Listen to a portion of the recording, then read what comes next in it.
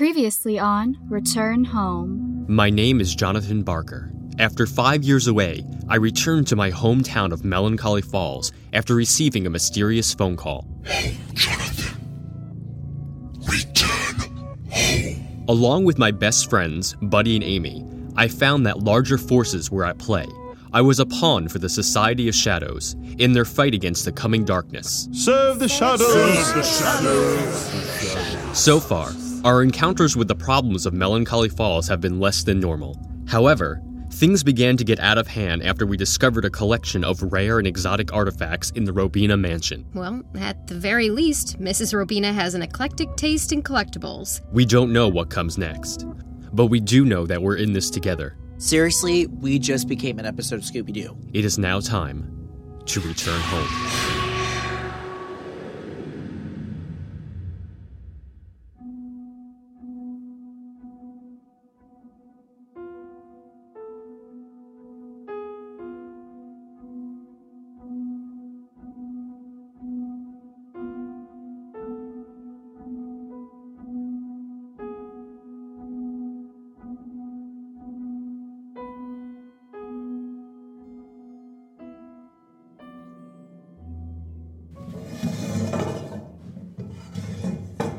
After another mostly sleepless night, I'd found myself roused by the banging and rustling of moving furniture. Confused and not fully awake, I wandered from the couch that I had laid temporary claim to find Buddy in the foyer. He was dragging an ornate and out-of-place coat rack from one side of the hall to the other. The small table that had been against one wall was now on the other side of the room, and a thick, expensive-looking rug was now on the floor.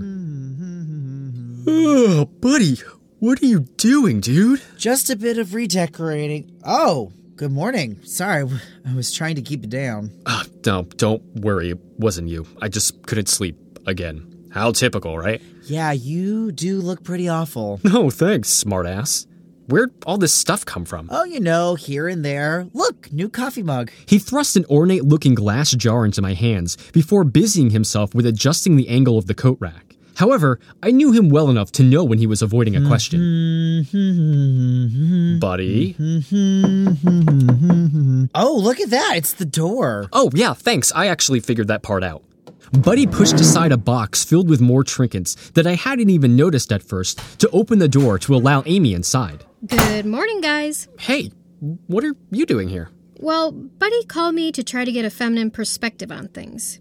You know, a certain someone he wants to impress. But I can't believe he actually... Yes, well, what do you think? Buddy, where did you get all of this stuff? It's too early for this. I need to get some coffee. Well, funny story, actually. I mean, think about it. Like Karl Marx, you know? We don't really want to be slaves to ownership and... Dude. Fine. I took it, okay? I mean, we're the ones doing all the work for them. I was just looking for some information and found this whole pile of stuff from Kaylin Robina's house. You know she was married to the spirit of greed? I bet that's what happened anyway. The spirit of greed possessed me. Amy and I just looked at him, me in confusion and Amy in dismay. Just think of these as damages paid for my car. Wait. Are you saying that you took this stuff from the Society of Shadows? Come on, they're hoarding enough stuff already. Plus, you broke my last coffee mug. I haven't been sleeping well. And I thought this little throw rug would really tie the room together. And look, now there's something to hang your coats up on. And I've got these awesome old handcuffs. Buddy gestured at the entryway to show off the thick Persian rug that I had noticed earlier and a lion-headed coat rack that seemed to watch us from every angle. From one of the pegs hung a pair of antique shackles. Please, stop before you get to the whips and gags. And that's not even a mug. It's an aesthetic. Whatever, I just need coffee. At least wash the spirit of greed off that thing first. I carried the delicate bottle to Buddy's overflowing sink, realizing that maybe I had been the best house guest. After all, Buddy had kindly opened his home to me, and at least half the dishes we left behind to soak had to be mine. I grabbed a sponge, some soap, and twisted the bottle open to clean it. I really should have expected something to happen, but I was taken completely by surprise when a gust of fire whooshed out of the bottle and something like lightning began to flash around the kitchen. Johnny, what did you do? Be careful! Ready to tell Buddy that I really had no control over the situation, I stopped when I realized the lightning had caught some leftover toast on fire. Buddy rushed to throw it in the sink, but I pulled him away from the thing that was suddenly taking form in front of us. The fire it emitted was contained to a small area, and calling it fire was really a guess at best. It was a blue-white color, but I didn't feel heat coming off of it that I would ordinarily expect from a fire. Though it didn't seem to be shining that brightly, the light in the rest of the room suddenly seemed dimmer.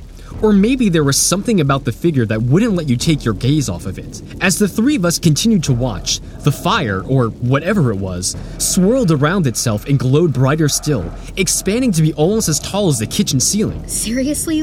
What is that? With a final flash of light and a sound like thunder that resonated in my chest, the swirling stopped. Before us stood a mostly humanish figure. He was taller than anyone I'd ever met, and his skin glowed with writhing tattoos. I wasn't sure if they were a pattern or some sort of ancient language that I didn't recognize. His eyes were black, the kind of black that sucks all the light into it and refuses to reflect any back. Why do you not bow before me? Were we supposed to do that? Do we bow? We don't even know who this is. Yeah, but he looks pretty powerful. Cease your prattling! You show me no respect. You shall face my wrath. So, the usual plan?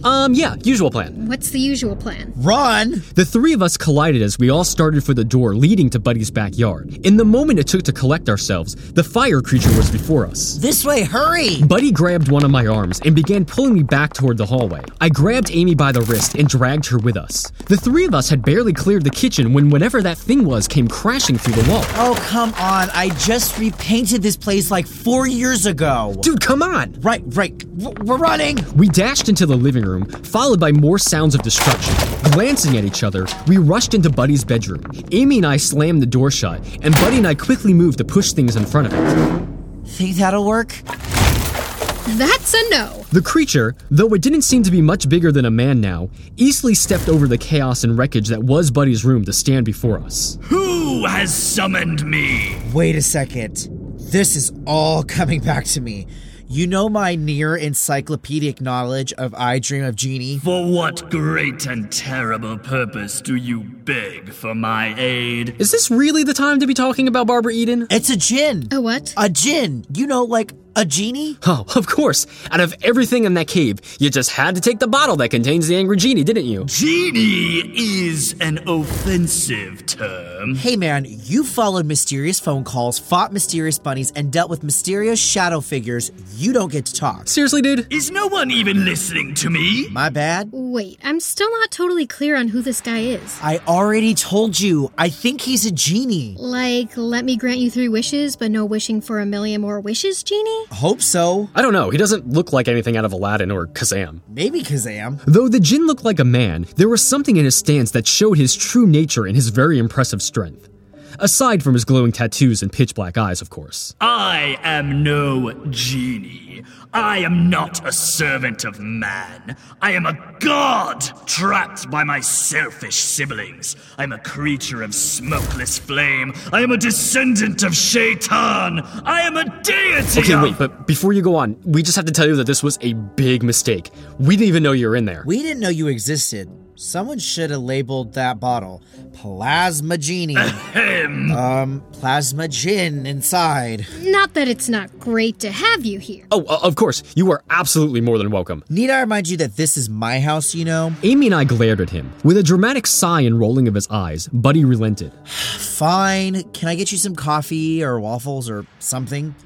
Do you even eat, dude? What was your name again? Hearing my true name spoken aloud would cause blood to run forth from your ears, and you would die a screaming, horrific death. So, like a nickname then? The djinn glared at Buddy. Tendrils of smoke swirled up from his hands, which were clenched into fists. Is there a way we should be addressing you? A title or something? Some know me as Abu Hassan Zoba'a el-Abyad.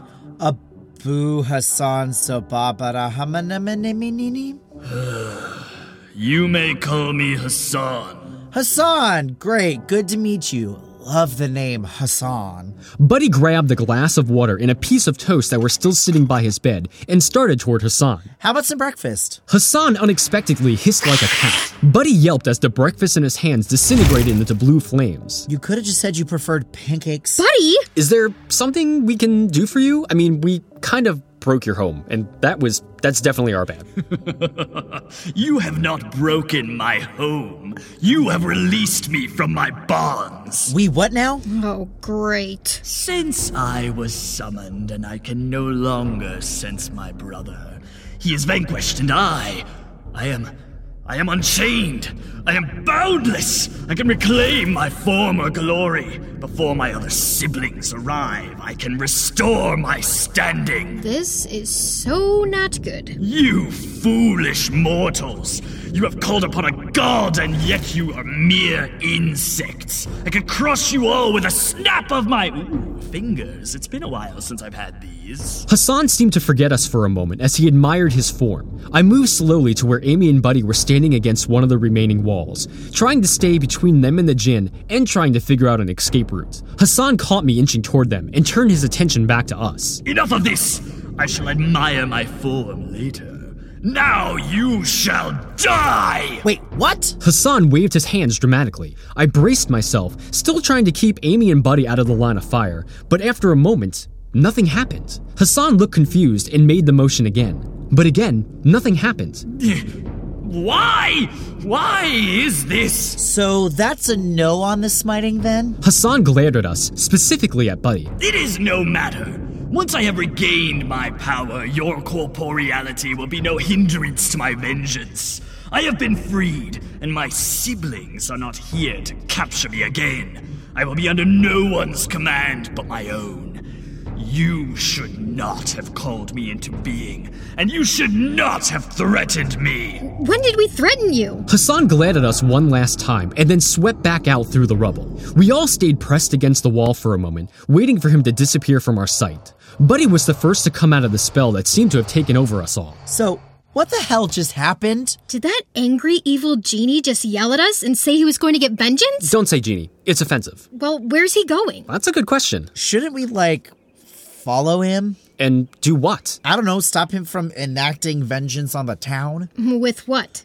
Johnny, you got any other magic secret trinkets that might come in handy? No, not that I can think of. Do you? Not that I can think of. Not everything I got from... Buddy snapped his fingers, looking elated. That's it!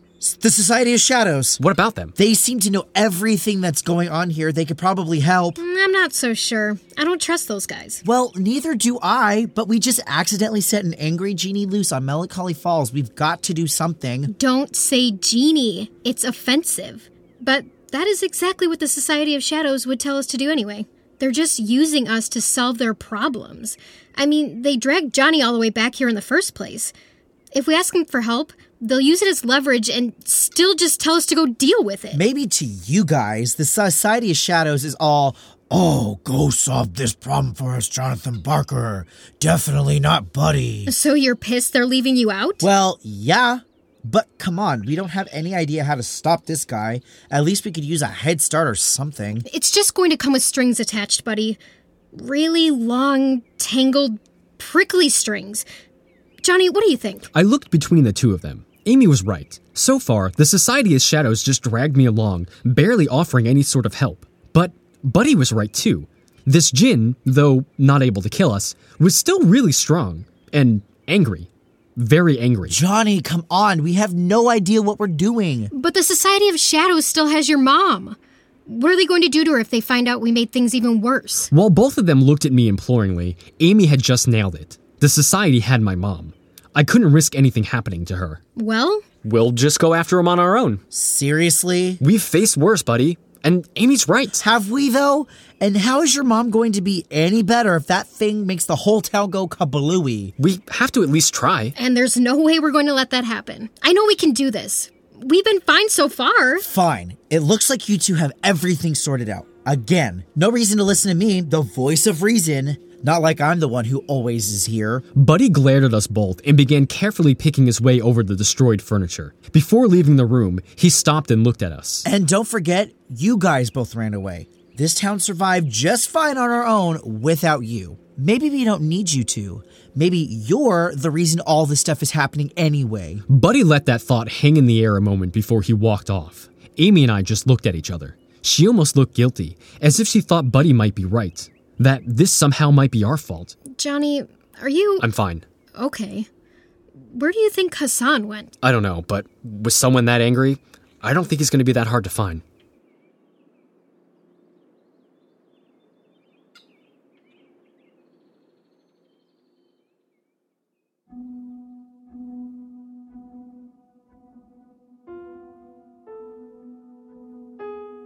Return Home, Episode 13, Genie. You just listened to part 1 of 3. It was written by Maya Brown Jackson and produced by Andrew Taylor and Jeff Heimbuck. It featured the vocal talents of Forrest Orta, Alyssa Retorno, BJ Grip, and Jeff Heimbuck. The original musical score was by Corey Celeste. You can find out more about the show and find Return Home merchandise by visiting our website at returnhomepodcast.com. You can also follow us on Facebook at facebook.com/returnhomepodcast, on Twitter at returnhomeshow, and on Tumblr at returnhomepodcast. If you've enjoyed the show, please consider supporting us by leaving a review on iTunes or contributing to our Patreon at patreon.com/returnhomepodcast. Questions? Comments? Want something from the Robinas collection for yourself? Send us an email at returnhomepodcast@gmail.com. We'd love to hear from you. Until next time, pleasant dreams.